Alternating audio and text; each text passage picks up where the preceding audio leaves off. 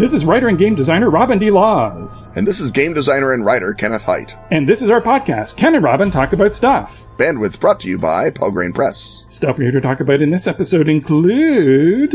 Designing Consequences. OPSEC for Leakers. CanCon Gaming. And the haunted items of eBay.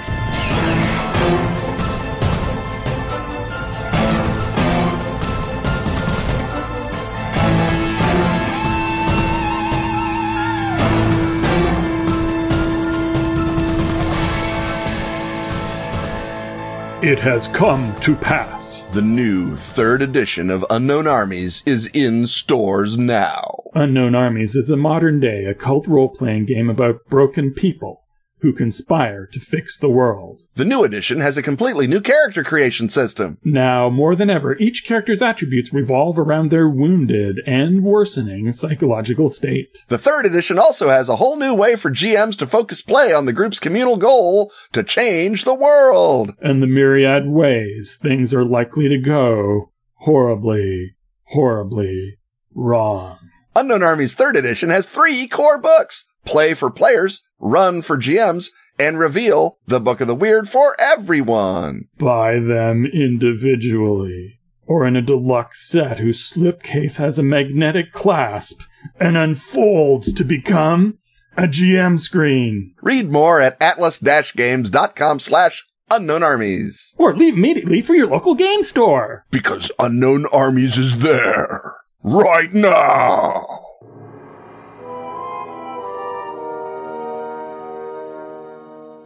The rattle of dice, the thump of miniatures, the crunch of Doritos, and the benevolent gaze of Peter Frampton coming alive welcome us once more to the shag-carpeted confines of the gaming hut. But here, we are in sort of design mode. We can see our graph paper all spilled out. Perhaps our laptops are open, which would be rude in any other context in the gaming hut. Peter Frampton can't help us here. He cannot help us, although Peter Frampton is something of an effective consequence.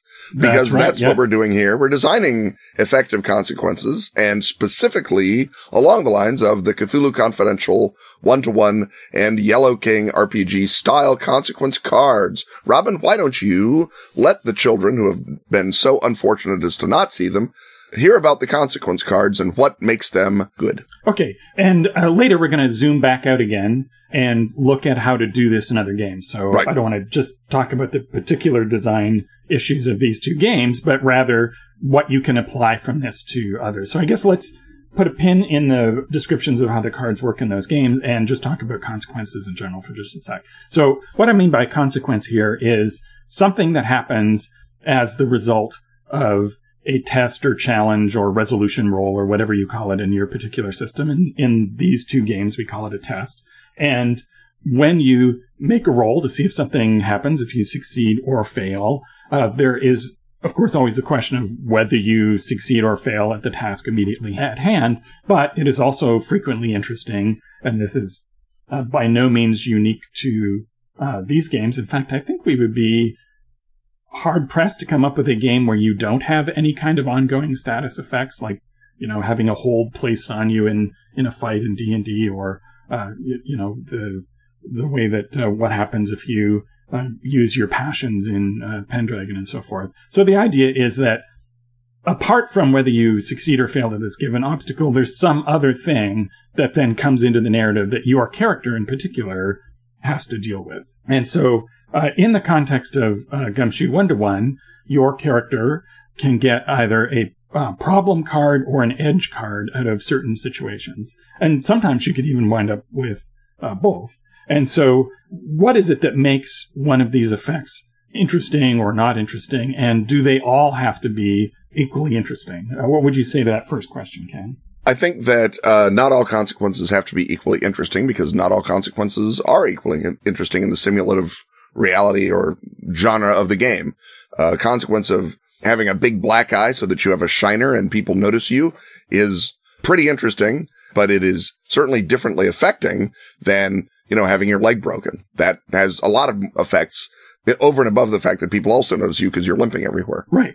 And I agree completely with that. And getting any sort of consequence, especially one that is marked by some kind of token, which is why I'm using cards in these games, despite the handling cost of them, is that there's just something about physicalizing that or having some sort of ritual to having that happen to your character, the same as getting a little token next to your miniature that says that you've got a hold spell placed on you. There's something about that when you get it, and if you want to get rid of it, there's an emotional charge when you first get the card. If it's a good card, there's another emotional card when you have wind up spending it because you're happy to get a benefit, but at the same time, there's the wistful sadness of having to spend it and say goodbye to it. And particularly in the Yellow King, where there aren't the equivalent of edge cards, there aren't the advantage cards. There's just two types of problem cards. There's the shock cards, which register your mental state, and then the injury cards, which are your physical state. They sort of hang over you. And in that game, you can get an injury card that has no other effect, but just being an injury card is trouble, because once you get 3 of them, you die. Or once you get 3 shock cards, you go irrevocably mad. But as you were saying, not all of them have to be as interesting as all of the other ones. And in fact, that's a nearly impossible design goal, right? So, for example, a problem card that's just a meat and potatoes kind of basic negative consequence card in 1-to-1 is pulled muscle. And as you mentioned in your example, there's, that's an obvious thing that you could experience as a detective hunting down Cthulhu-y things in the 30s.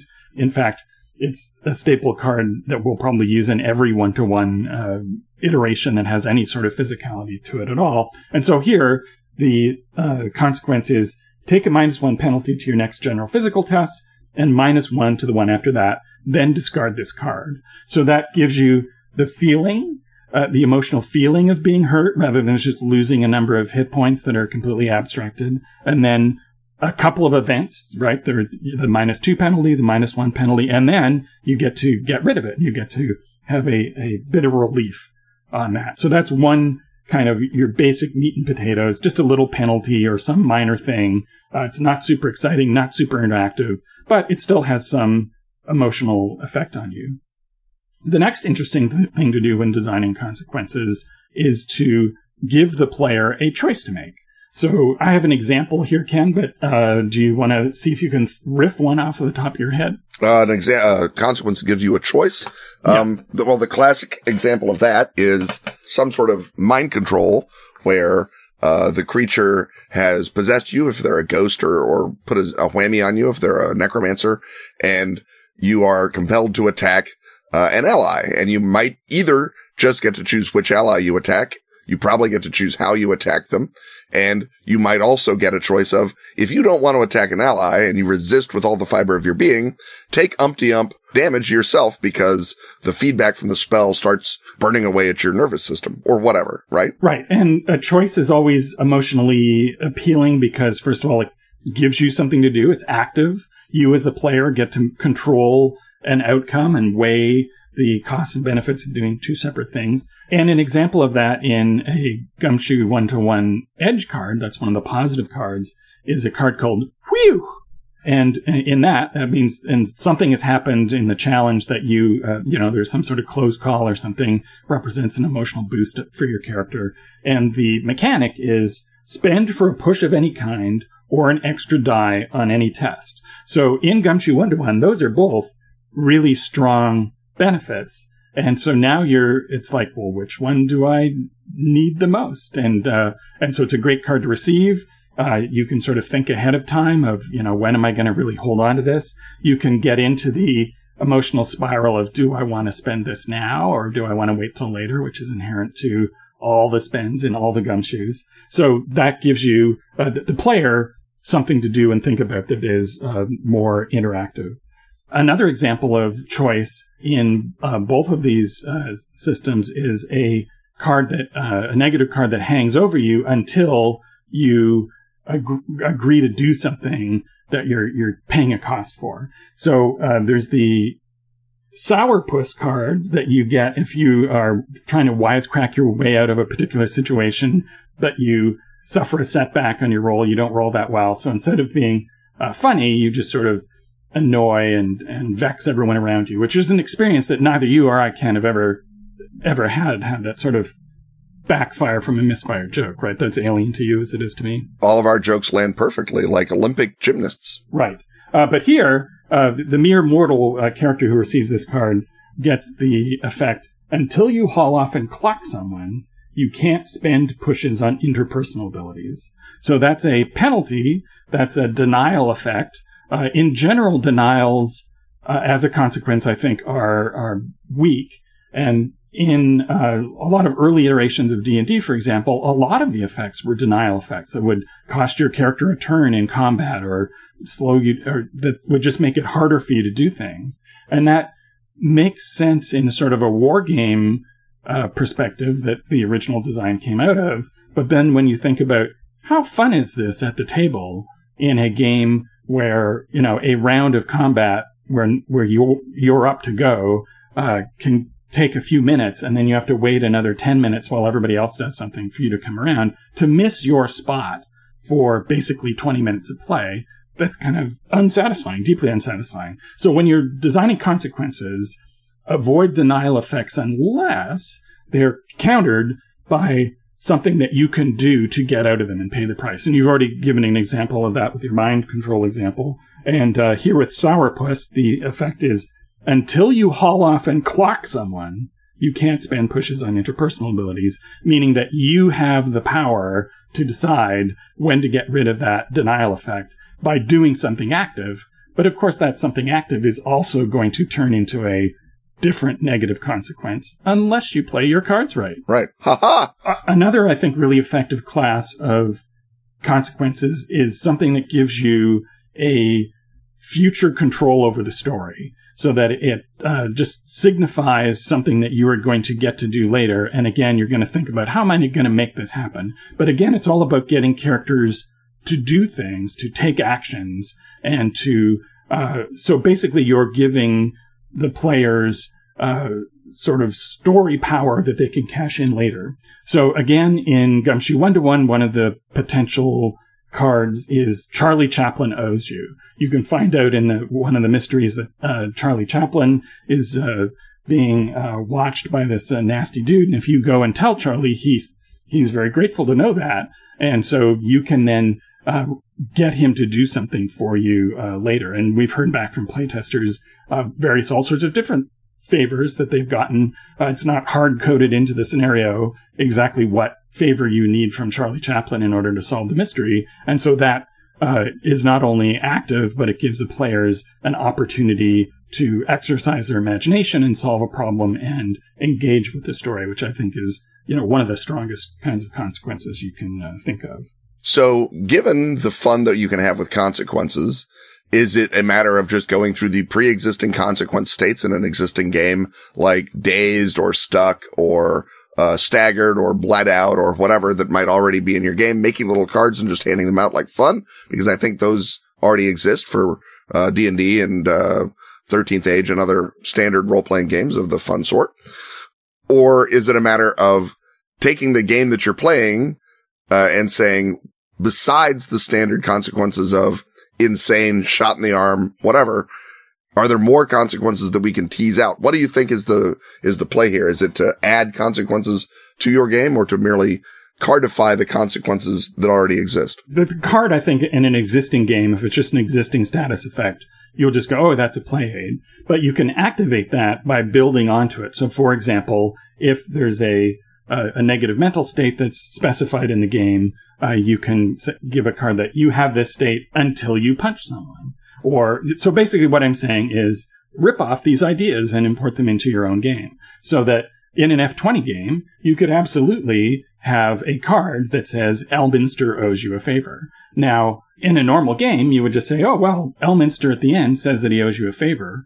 But by putting that on a card and putting that in front of you, it is a reminder to the players that that wasn't just an idle comment, that was a story point that you get to pick up later. And I think that's where the power of making more of a point and a ritual out of narrative consequences comes in. And I just want to mention before we break from this segment that you can have a lot of fun with this too, is that just as once we saw the second generation of magic cards, because in a way this is sort of an exceptions-based mechanic being introduced into role-playing, just the same way that Magic is an exceptions-based game where it has a very simple set of rules and the card text gives you specific contradictions that you can make to the rules.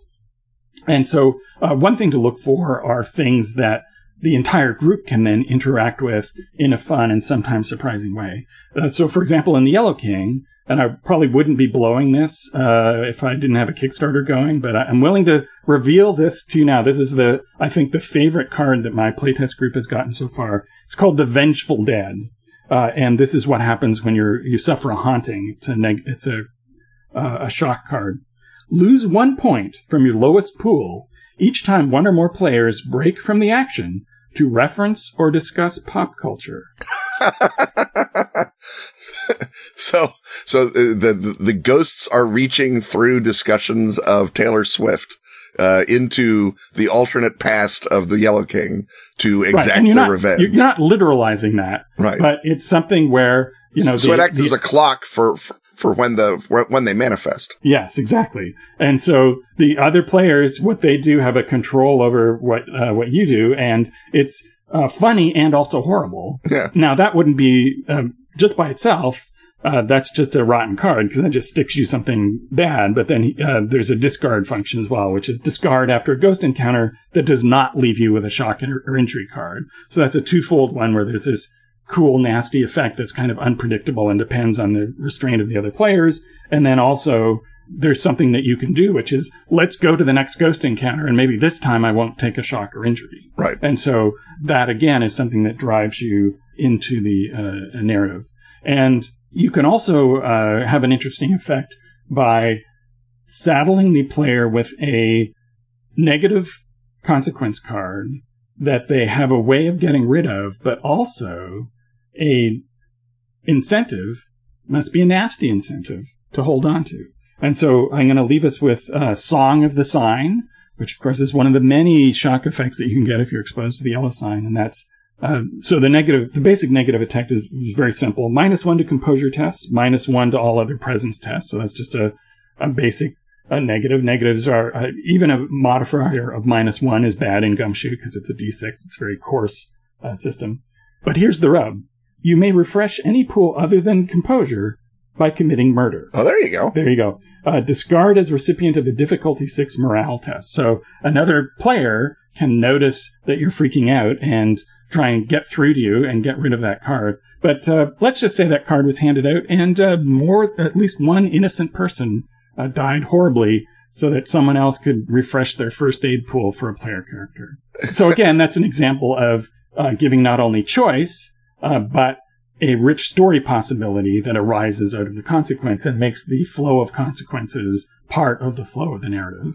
As with a lot of sort of big design innovations, obviously these will iterate throughout not just future Pelgrane 1-to-1s and perhaps other Pelgrane games, but also games other people design. You can start thinking about using consequences and using them to move in between levels of game, meta game, intergame, player action, character action, environmental action.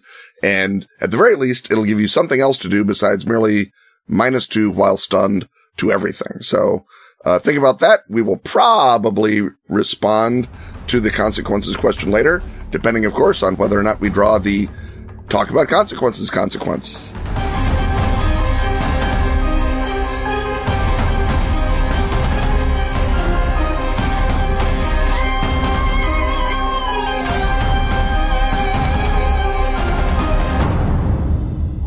I've been covertly mentioning it like crazy these past few months. But now it's time for you to overtly announce that the Yellow King role-playing game from Pelgrane Press is now on Kickstarter. Based on the influential horror tales of Robert W. Chambers. This latest Gumshoe flagship title sends your players on a mind-bending journey through twisted histories and alternate selves. From Paris in 1895 to Europe's shattering 1947 Continental War. To the ruins of the Castaigne regime to a world like our own. or nearly so. When I played a section of the Paris sequence, I was the architecture student. Help us add even more content to all 4 of the core books, which nestle together as a single product in one elegant, not to mention magnetic slipcase. We got chased by a spider statue. Also snap up our gorgeous found object collage Paris sourcebook, Absinthe in Carcosa. My character drank copiously and engaged in the witticisms of the doomed. And a novel by yours truly. Stretch a goal or two before the King in Yellow comes for you. Go to Kickstarter and search Yellow King Role-Playing Game. Or dare to look at the sinister link in the show notes.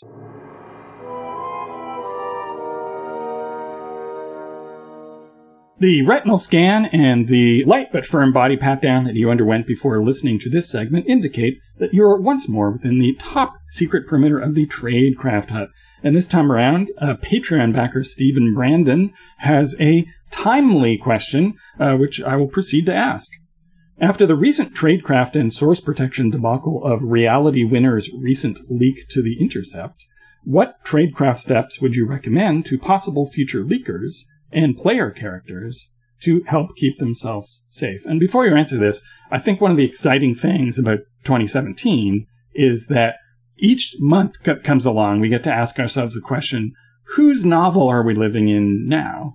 And when someone named Reality Winner is the centerpiece of an espionage scandal, I think we know that Terry Southern was writing this month. So good on you, Terry Southern of Dr. Strangelove fame. Or, possibly just Ben Johnson, because it's a metonymic name, if I ever heard one. And so that's what I have to offer to this subject. So, Ken, do you need to briefly recap the Reality Winner story for those who've been avoiding Spycraft the last few weeks? I think it's worth doing because it is such a heartwarming tale of nobody doing their jobs except the federal government. And since that never happens, it's always worth hearing a little bit about it.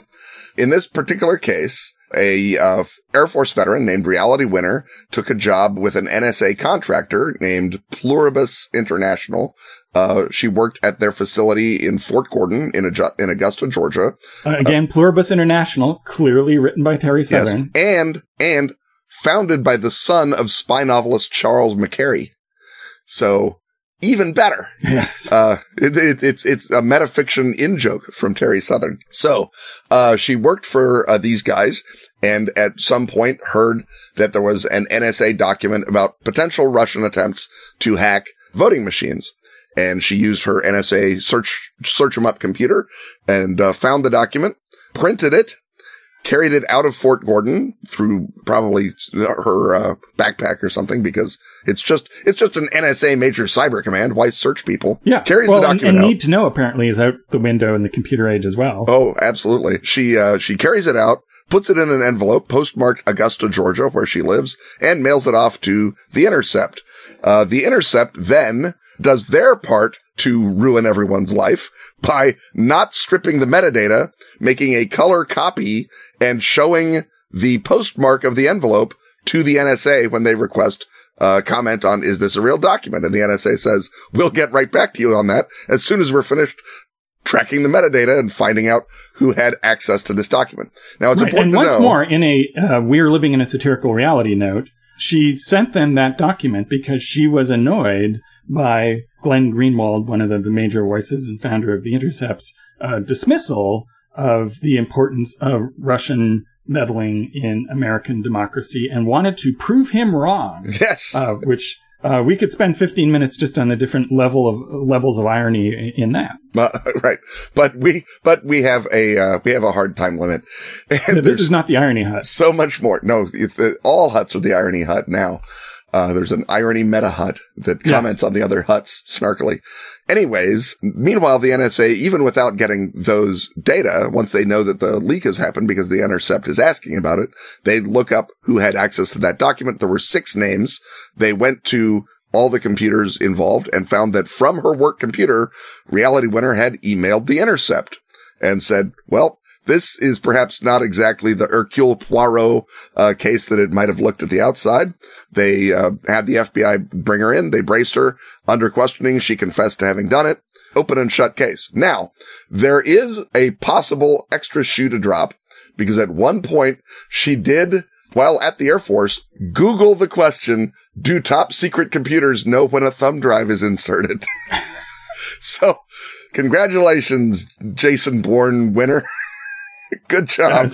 Yeah, it's like, do you mean metaphysically or just on a practical level? So many I urge you all to Google that question.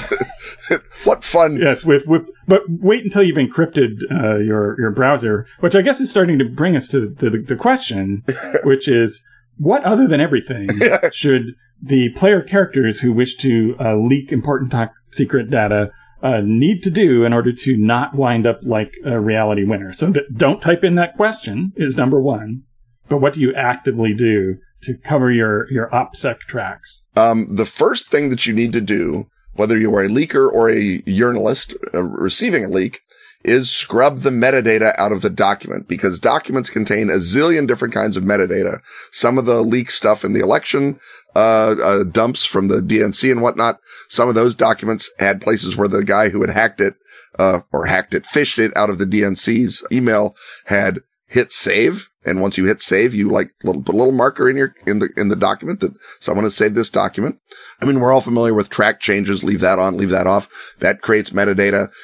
Anytime that you do anything to a document, it creates metadata. Now, some machines especially if it's ever been in Word. Right. Yes. There's a ton of cruft that Word introduces into everything. So don't use Word, spies. Right. Yes. Some machines actually introduce metadata on their own. So digital photos include a ton of metadata based on, where you took it, what time, lots of other stuff that it talks to the camera on.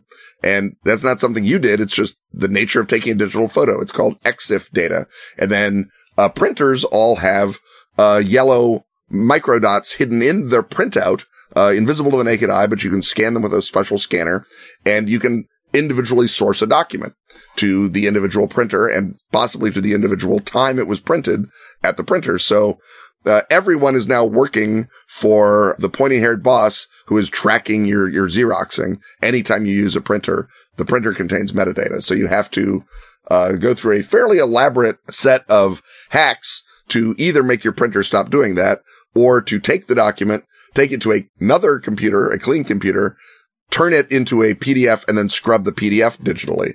And then you will get a scrubbed PDF. Now, of course, the record of you having done the first three things is still somewhere, but hopefully you've got a computer that is isolated from the net and that you set on fire after you're done screwing around with the NSA.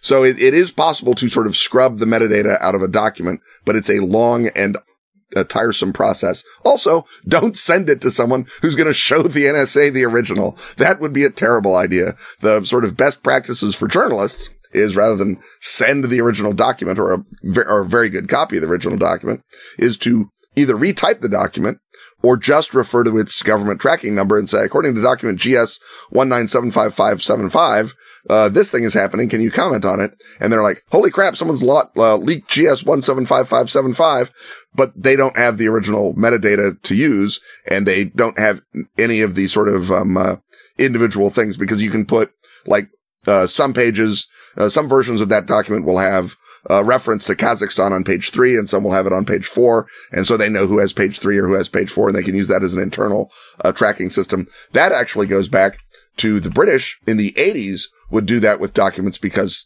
they were worried about leakers. And so they would physically retype them to alter the page spacing so that when you would see a leaked document, they would know whose office it came out of. To back up just a step, one thing that you're going to be doing as investigative player characters is doing an investigation to see if you can trust the journalist that you're handing the document off to. Or whichever source it is. You may not be handing it to a journalist.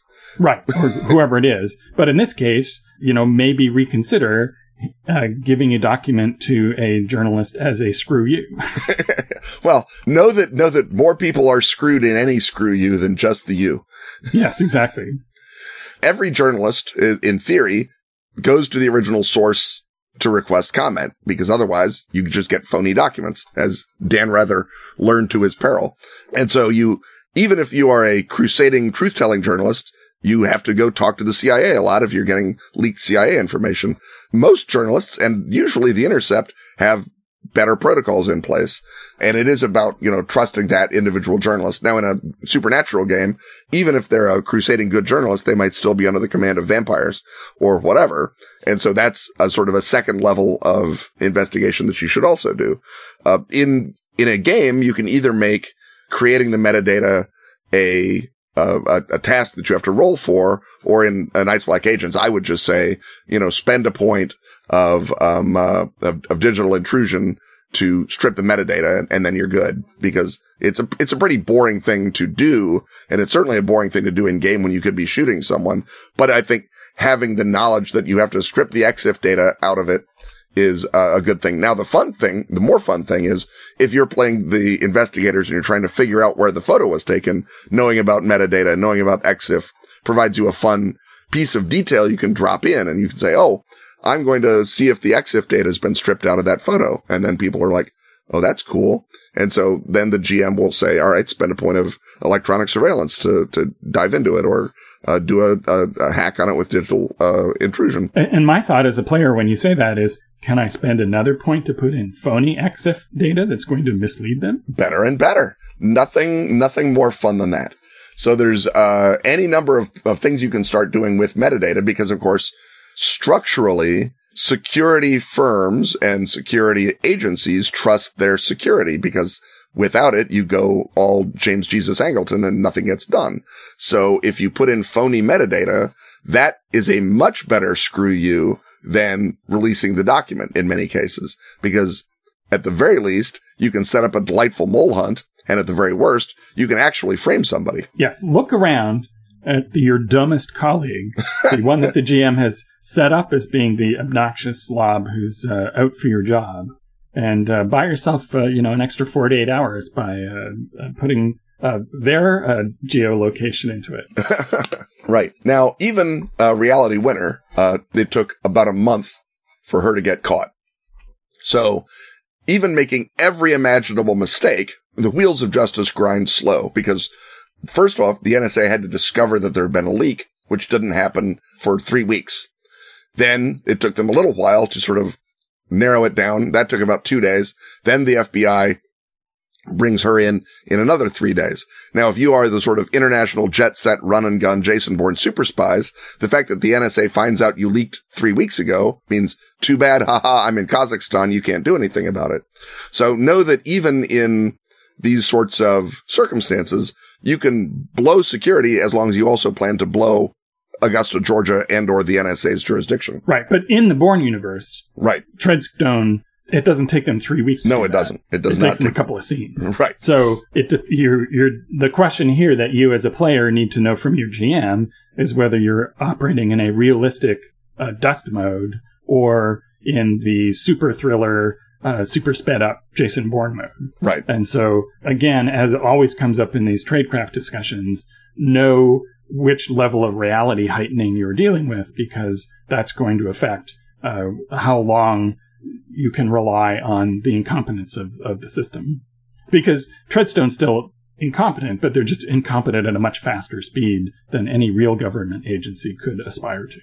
Well, I think we, however, will be judged as incompetent if we don't expeditiously move like Jason Bourne, possibly rolling under this steel door and shooting off a few theatrical, if ineffective, bullets, and heading to our next segment.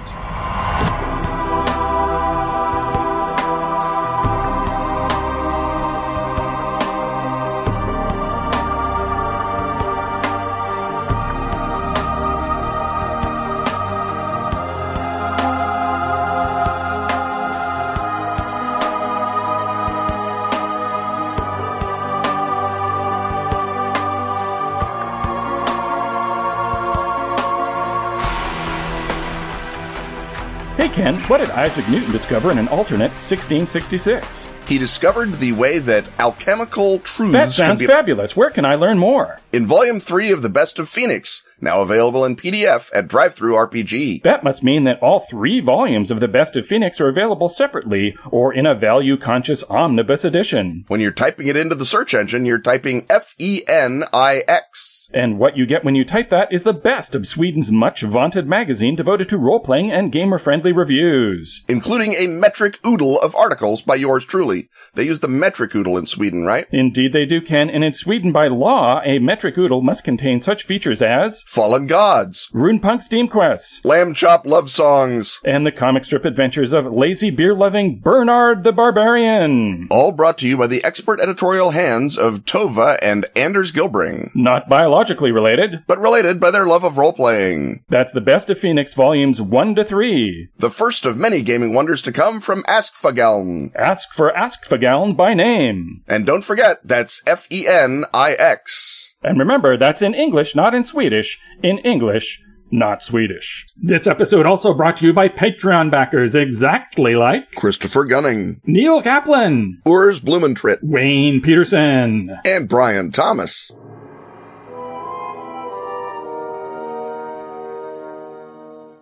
It's time once again to ask Ken and Robin. So let's ask Ken and Robin. Just in time for Canada Day, Patreon backer Jake Cotter asks Ken and Robin, what would be your recommendations for running a CanCon game? CanCon, of course, refers to Canadian content in jaunty and delightful fashion. And just our luck, we have Canadian content here on the podcast, as we do every week. Robin DeLaws. Robin, start us off. Now, I assume Canadian content means that the game has to take place in Canada. It can't just be you take Canadians and put them in somewhere that's actually exciting, right? Well, actually, I'm assuming CanCon refers to the government regulations surrounding the production of culture and its ability to get favorable airplay, for example, in the radio industry, or funding as in the film industry. And so in that instance, the people who are making it make it Canadian.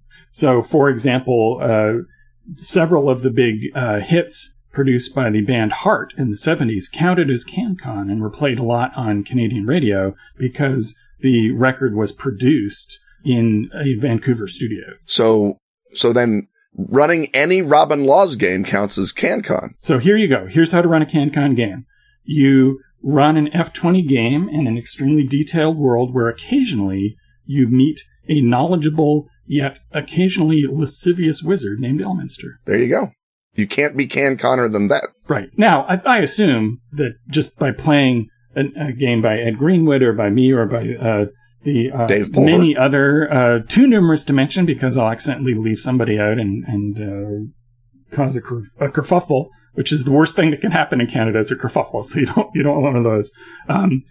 Historically, Canada has punched above its weight in tabletop role-playing because you can be a freelancer here because we have a healthcare system. But again, Jake is not asking about our healthcare system. I'm sure he knows that already. He's asked a Canadian, which means he's either hearing about your healthcare system or about the War of 1812. There are no other topics. The implicit question is, how soon can you say something oblique and smug about America? So This segment gets all the CanCon points we want. So we're right up there with Barracuda at this point. But I think he's probably asking for some sort of relationship to Canadian history. So I gave this a good think. And of course, the thing about Canadian history is that with a few vivid yet also sad and disappointing exceptions, our domestic history is mostly about having meetings. And for example, the big defining crisis/transformative moment about all of our different colonies before they all coalesced together through Confederation in Canada was what was called the Fight for Responsible Government. And by fight, there were a couple of rebellions in 1837 and a couple of people got hanged, but mostly it was about crusading newspapermen taking on the unaccountable power of the family compact. And this is in the early part of the 1800s. And why, it's just like Game of Thrones. Yes. For each proto-province to the other had this struggle where the entrenched families who ran everything, called the family compact, were gradually displaced in favor of something closer to the set of parliamentary rights that English citizens enjoyed back home. So how do you make that fun enough to gain? Well, to do that, you have to go all the way across the country to British Columbia. So the thing about British Columbia is that the further you get out to the balmy climes of the West Coast, which all of you have spiritually embedded in you if you watch television shows that are shot in Vancouver, which probably all of you do because they all half the nerd shows are shot there. So the further you get out there, the sort of the looser and crazier and more spiritual you become. If you just stayed in Ontario, you have that Scots-Irish heritage, and you thought about moving to British Columbia, and you go, "Oh, I don't know about that. You can put your toes in the mild water. I cannot deal with that. I'm going to stay here in cold Ontario and be stern." But the people who didn't do that, they were a little looser, shall we say. So Amor de Cosmos would be the centerpiece of My British Columbia Secret History of British Columbia game. He was a born William Alexander Smith. Other than the fact that he renamed himself for his love of the cosmos and was a spiritual thinker, otherwise he's got that whole pattern of rising from being a muckraking journalist to eventually becoming the second premier of British Columbia, and then having a further exciting, he's an eccentric guy who carries a cane, he's got a temper, and after he's premier, he goes up to the gold rush and goes bust trying to create a food service for the gold rush. And so anyway, he's as close as we get to a fun, colorful, foundational character, and I would try to either take his sort of mystical bent into creating sort of a secret history around him, or just do it as a drama system game, which might or might not, depending on how the players want to go, eventually wind up nerd troped in one way or the other. So we're learning now that British Columbia is if Northern California had a Northern California. It does. It's called British Columbia. Right, exactly. Yes. Okay, so Amor de Cosmos is your case. I think that my Canadian content guy would be the pirate Bill Johnston, who was born in Canada in 1782, spied for the Americans in the War of 1812, and pirated around Lake Ontario for a good long time until retiring, running smuggling things back and forth across the border, but was radicalized by the hated British raiding a supply ship for the Republic of Canada, which was led by former Toronto Mayor William Lyon Mackenzie on an island in near Detroit, somewhere in Lake Huron, I suppose. And they burned his supply ship. Later, the recipient of one of the aforementioned hangings. Exactly. But they burned the Caroline and angered former pirate and spy Bill Johnston, who comes out of retirement like Rooster Cogburn to ineffectually attack Canada with a couple of hundred American buddies, and nothing happens. They had the Battle of the Windmill, and that's a fun thing to have. And then he just retires and goes back to being a smuggler because turns out that didn't work out. So I think that sort of you take all the pirate tropes and you just move them to Lake Huron and Lake Ontario and surround them with Bill Johnston, who has the least piratey name ever. Right. I think and that so that would be a great obviously, one. If you're going to have a CanCon game, it's with the heroic, sensible Canadians. Right. Fighting off the depredations of Bill Johnston. Bill, and his nickname is probably Somewhat American. Bill Somewhat American Johnston. Yes, suspiciously American is his, yes. on his business. Well, that looks like American syrup. Oh, I wouldn't know. Just it's good syrup.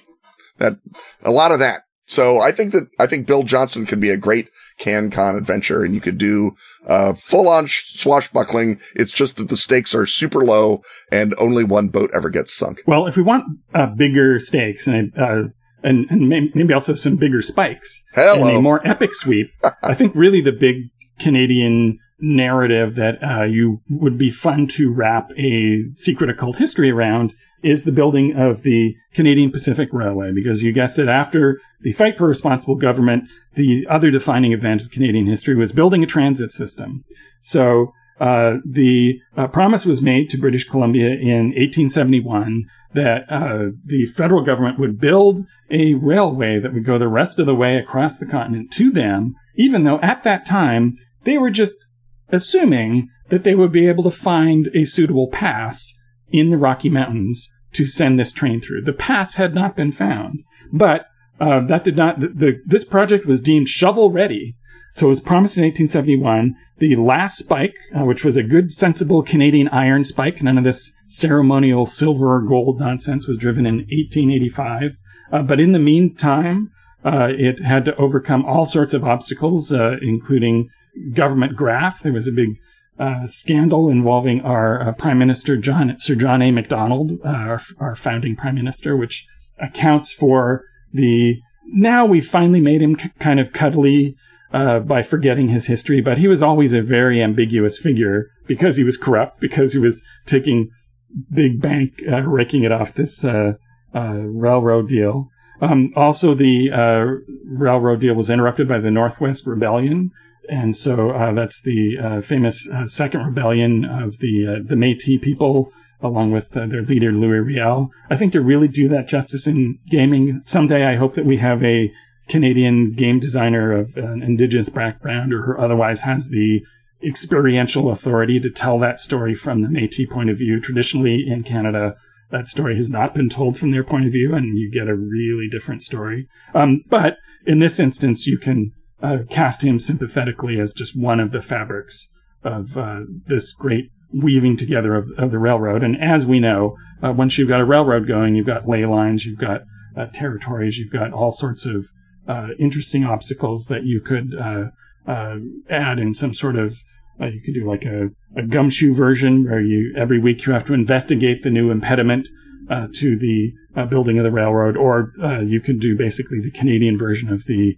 campaign that you just wrapped up, doing an Unknown Armies version of Western Canadian history. I think another fine piece of CanCon is Operation Morning Light, which was a joint U.S.-Canadian operation to recover the pieces of the Soviet satellite Cosmos 954 that fell out of space and smashed up around Great Slave Lake in 1977, I believe.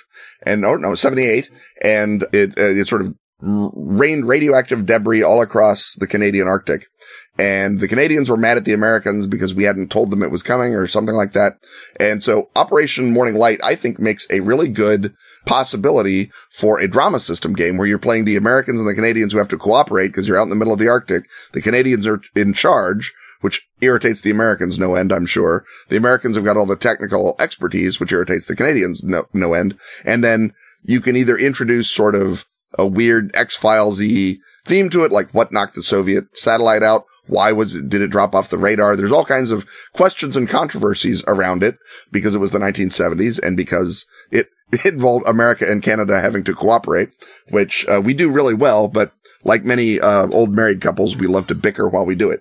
So there might just be some badinage. There might be some badinage. And so I think that would make a great sort of a snow outside, sort of a Arctic imprisoned sensibility for your adding that sort of bottle episode, sort of dramatic tension to the episode. You've sort of got a limited cast of NPCs, but you can pull in, pretty much anything. You can pull in Wendigo, the short story or the concept. You can pull in UFOs and the X-Files. You can just talk about radiation. You can have mutants, or you can just have a straight up bureaucratic trying to recover this radioactive debris from all across the Canadian wilderness, while the human relations are just as radioactive as the actual pieces of metal. I think that would be fun, and it would be super Canadian because it takes place out in the snowy wastes where Canada looks for its inspiration. Now, to be really, I think, true to the CanCon spirit, I think the ideal CanCon series would be a bubble gumshoe game in which you were playing rangers in their early teens, forest rangers, as it were, except you work for Paranormal Canada, and each episode you go to a different part of Canada associated with a different Fortean event, because as longtime listeners to the show know, we have lots of Forteana here, from UFOs to Bigfoots to the aforementioned Ogopogo to the Oak Island mystery. And then each episode you go somewhere, learn a bunch of edifying Canadian history, and solve the mystery in good, peaceable, sensible Canadian manner, and bring peace, order, and good government to the werewolves and the ghosts and the aliens. Right. And they would have perhaps a meeting at which the Sacred Beaver would provide, rather the Magic Beaver would provide donuts. Right. Well, the Magic Beaver gives you your assignments at the beginning of each episode. And donuts at the end.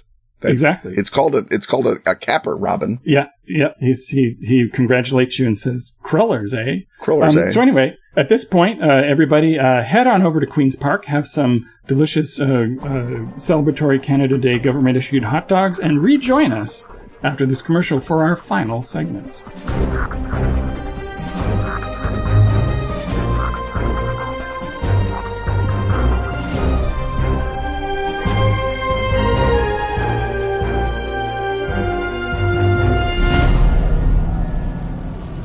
The skies are dim always since the Maker died. Time to weave a tale, my friends. A tale of good-hearted puppets in a bad-hearted world. In John Scott Tynes' Puppetland, you rise up against the savagery of Punch, the Maker Killer. You battle his army of nutcrackers and his terrible boys sewn from the flesh of the maker of all puppets. Seek the gorgeous new hardback edition at your nearest retailer of beautiful yet sinister role-playing games. Featuring full-color paintings from Samuel Araya. And tons of ready-to-play tales from Kenneth Haidt, Aaron Dembo, and Gareth Ryder Hanrahan. Are you ready to play? Because Punch and his boys are ready to play. Ready for you.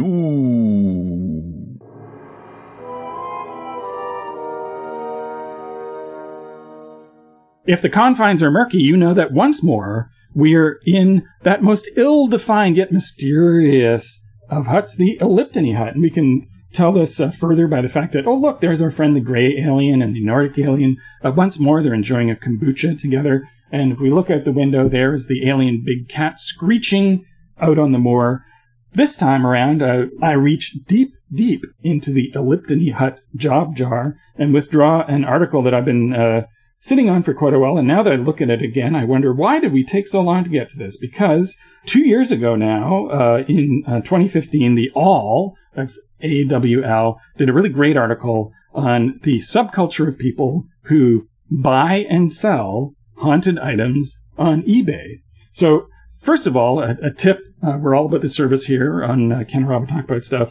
If you are going to sell a haunted item on eBay, you have to include a disclaimer. And so like all good segments, we start with a disclaimer. You have to state that any article listed as haunted, paranormal, magical, or mystical is offered for entertainment purposes only. And that, of course, is our credo here at the podcast. So, Ken, where did your mind first wander once you reacquainted yourself with this delightful phenomena? My mind first wanders to the fact that I've bought things off of eBay. So, it's a good place to get like back issues of magazines. The Twilight Zone magazine, I don't know if anyone else remembers that, but it was edited for a while by T.E.D. Klein. And so there was some very good stuff in it. And I recently got a bunch of back issues of that. Another thing is that, one of my beloved Hawaiian shirts developed an irreparable tear. And rather than wait until I get back to Portland to buy another one, I thought, I'll go on eBay and buy as close to the same one as I can. And sure enough, there I am. And so the thought that if I'd only just spent a little more time goofing around on the site. If you only typed in haunted Hawaiian everything shirt, would have come out differently. Everything would have come out differently. I would have been super happy. So first of all, just the reminder that this exists, that the great joys of American eccentricity and capitalism are blending here as they blend so many other places. It's a sensation of delight, as well as how come I'm not running a haunted eBay auction site? What's wrong with me that I'm not monetizing this? Yeah, instead of having to sit around all day researching stuff and then thinking of elegant ways in which to form it into paragraphs, you could just, for example, be like the gentleman who purchased a former mental health sanitarium in Clovis, California. It was called the Hazelwood Sanitarium. Years after it fell into disuse, a man purchased it, and for a while he turned it into a haunted house attraction. Now, the good civic fathers of Clovis, California, did not like the fact that crews were coming in doing reality shows with pointing out how haunted and terrifying this dilapidated structure was, as city fathers are wont to do. I imagine people living near a haunted former asylum don't want to live near there. Their property values would be positively affected if they somehow got rid of it. So the city demanded that the haunted house be brought up to code, including conforming completely with the ADA, the Americans with Disabilities Act, with all the ramps and elevators that implied. And therefore, the property was condemned, but the owner had the very clever idea of, I'm going to sell everything about this building on eBay. And so he will even sell the tiles. And there's one particular couple who do their best to purchase every single item from this haunted house in order to one day rebuild it. Yeah. And if you can't think of a scenario that is based on that, you're not even trying. We are here to help you. But really, we're more here to make fun of you, because that's the lowest, slowest lob you can imagine. Right. Okay. So what's the obvious scenario? First of all, all right. The obvious scenario is the final piece, the pièce de résistance from this, the rose window or the old hydrotherapy machine or whatever, is on sale, and these guys have, they've tapped out. They've taken as many mortgages as they can on their house. And again, I have no knowledge that I'm sure the real couple that's buying up an entire haunted asylum have excellent investments and right. are perfectly fine. And we're leaving out the names. You can see them in the article, but we're fictionalizing. So. Anyhow, this couple has stretched themselves to the financial limit and must bring in the investigators. Now, the investigators either have to steal the item from the seller, or wait until it's sold and steal it in transit, or get it from the eventual buyer, or the investigators have to slowly and subtly sell off other pieces of the couple's collection and act as the middlemen so that they won't get traced, or the thing is shipped and it's not right and something has gone wrong. Either it actually is super haunted and they have to sort of figure out how to unhaunt the machine, or they have to find the really haunted one that got sold to the secret conspiracy of hauntologists that is, that's driving up, eBay haunting prices, on other websites. And so it's sort of the MacGuffin, and then which direction you spin the MacGuffin is, there's any number of possibilities. What else have we got besides the obvious one? And so that gives you a great twist where you don't know ahead of time that the haunted house that you've linked these horrible events and murders to, was actually rebuilt and shipped across the country. So that part of the investigation is discovering that, in fact, this house was sold for parts on eBay and reassembled here. And in order to find the coffin containing the corpse of the ancient sorcerer that is responsible for all of these effects and is basically feeding all the way across the continent on people, the coffin didn't get sold. That was buried underneath, and that was never found. And so you actually have to go all the way to Clovis, California, and dig up a rec center or a car rental outlet in order to get to the bones that you need to burn. You could also start to get into some, and we've touched on this before, the idea that if items have magical power, if they contain mana, that makes them valuable in the underground occult economy.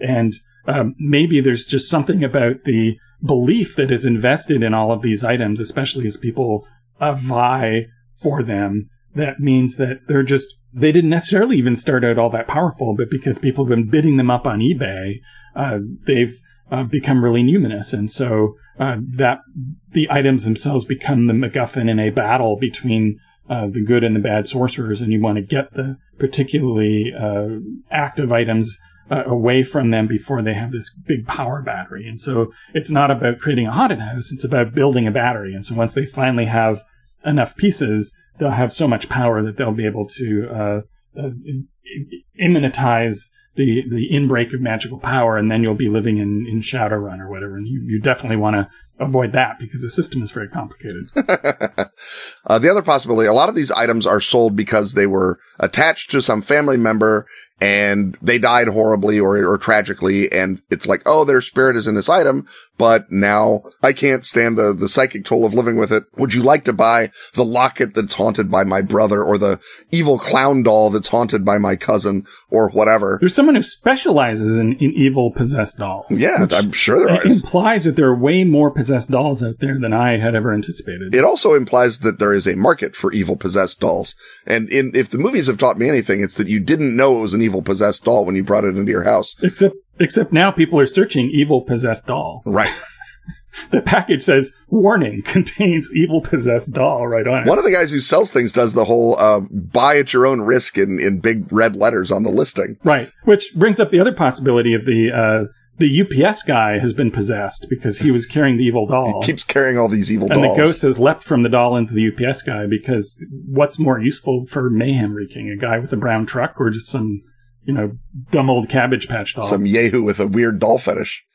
But the notion being that you've tracked whatever the phenomenon is to this person, and then you go there and you say, oh, they were killed tragically or sadly or weirdly, and no one knows. They're the only witness to the vampire, or they're the only source of information, or it's important that you find them, but they're dead. Haha.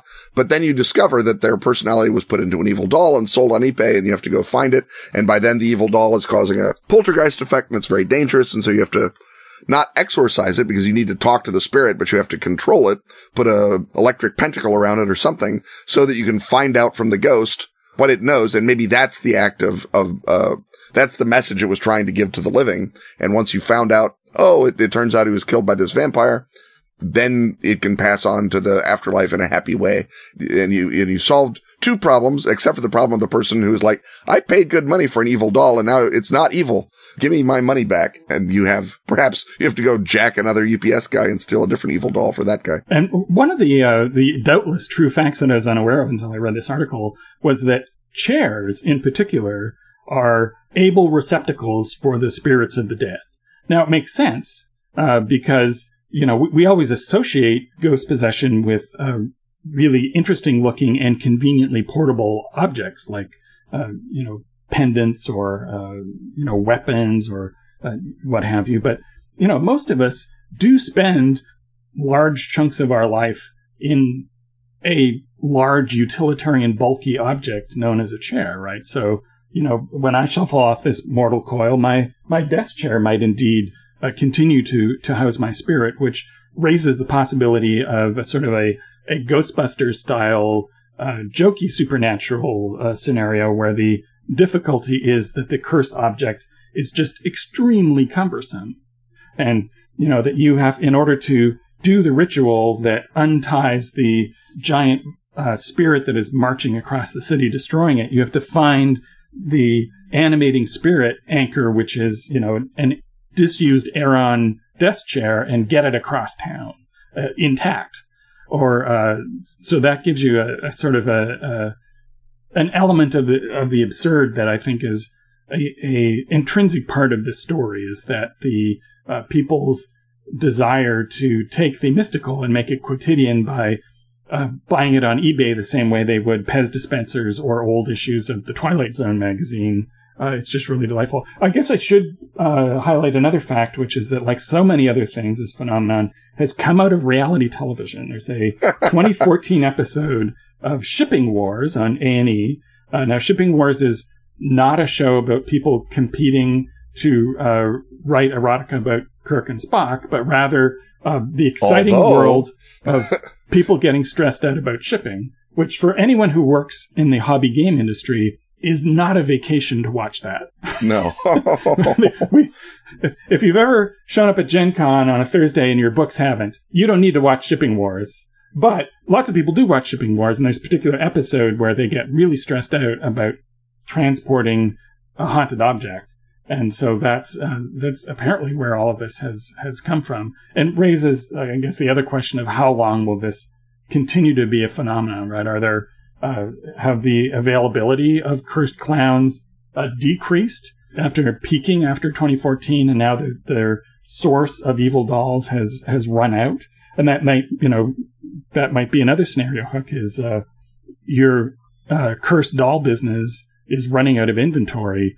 what do you do to go and create more haunted dolls, and how do the player characters stop you? I think that there's another strong possibility, because it's a one-off episode of Shipping Wars, and it's about this one sort of outside UPS person, I guess, or whatever, who suddenly discovers that they're shipping a cargo, and I cannot emphasize this enough, a cargo of haunted dolls across the country. Once again, supply much higher than I ever would have envisioned. Demand much higher than I would have ever envisioned. The whole marketplace is actually the strongest argument yet that we live in a world with competing bands of evil sorcerers. Right. Because what the heck? But there's also a Japanese... And what that also speaks to, sorry to interrupt for a moment, is when we watch a horror movie, we go, why did they stay in that house? Why don't they get rid of that evil doll? But here it's like people are actively seeking evil dolls and bits of haunted houses, and that really what we need in our next horror movie about a haunted house is that one of the obstacles is all of the souvenir hunters who are swarming the place trying to get stuff, and you're trying to tell, no, don't. We must end the contagion. Rely on us Ghostbusters to put this spiritual... Hey, put that down! There was a Japanese manga called the Kurosagi Corpse Delivery Service, which I thought was about a different thing. It's actually sort of a weird, supernaturally kind of ghost whisperer thing where they find out what the ghosts wanted and then they go off and they do their bidding, which often entangles them in hilarious or criminal activity. But the notion that the delivery service, that would be like the bespoke delivery service. So you don't always use UPS or DHL or whatever. You use a bespoke delivery service that is basically got some degree of capacity to handle cargoes of haunted dolls, or the trucks are all warded, and necromancer coffins or whatever. They got pentacles on the trucks. They've got, forms that, when you sign it, you take on all the haunting so that none of the residual sticks to the shipper. But of course, as from watching Shipping Wars or being involved in the gaming industry, shipping is always going wrong. And so something involving either a crew that is always screwed because they're on the Arkham to Chicago route or something, or the crew that is meant to be sort of the insurance fraud investigator guys who work for your occult shippers. These guys that go around and they sort of have to look into each of the transactions and figure out what went wrong with it. Why did that truck get, sucked into an interdimensional vortex? The wards were good. And so you can be solving these sort of questions, and you're not involved in the war between good and evil necromancers. It's like, no. We're a shipping company. We don't take sides. So you can have sort of a third party view of it. And then either the arc is you get drawn into the war anyway, or the arc is you get out.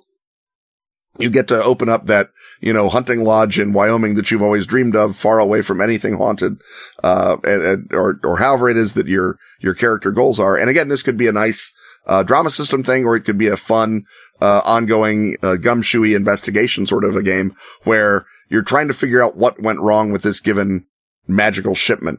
And even without it, you could sort of introduce these guys as a group of GMCs or a GMC organization into any game that you have that has sort of an occult world. It's like, oh, the shipping guys are here. What? We have shipping guys? And then that sets up a fun story and maybe gives you some more hooks and some more people to start plying for aid and information. Right. Well, you've always got a ticking clock if you're shipping an item. It's a 24-hour delivery, but the exorcist who was supposed to meet us here, his flight's been delayed. He got bumped. So do we leave without the exorcist? I guess we have to, and there you go. And I guess as we've already alluded to, the only challenge here is that you would have to find a game designer to create this game who has only worked in the PDF format. Right. Because otherwise it's going to be too close to home. And on that note, I think it's time for us to deliver this podcast into the waiting ears of the audio deities and wave goodbye, and we'll be back next week, hopefully with a shipment that contains no evil clown dolls whatsoever. Or very few. Yeah, very few. Well, it's like, particulate contamination. Trace elements. Trace elements. 3% or less of evil clown dolls. Stuff having once again been talked about, it's time to thank our sponsors. Atlas Games. Pelgrane Press. Askfageln. Arc Dream. Dark Tower. And Pro Fantasy Software. Music, as always, is by James Semble. Audio editing by Rob Borges. Get your priority question-asking access by supporting our Patreon at patreon.com/CanonRobin. Ship your evil clowns with confidence alongside such patrons as Jason Franzella, Neil Dalton, Oren Gashuri, Paul Richmond, and Rafe Ball. Snag Canon Robin apparel and other erudite merchandise at tpublic.com/user/CanRobin. New designs include Okay, I carved the yellow sign into one lousy potato. And Cat Hamlet Half-Elf Robot. On Twitter, he's at Kenneth Height. And he's at Robin D. Laws. See you next time, and once again, we will talk about stuff.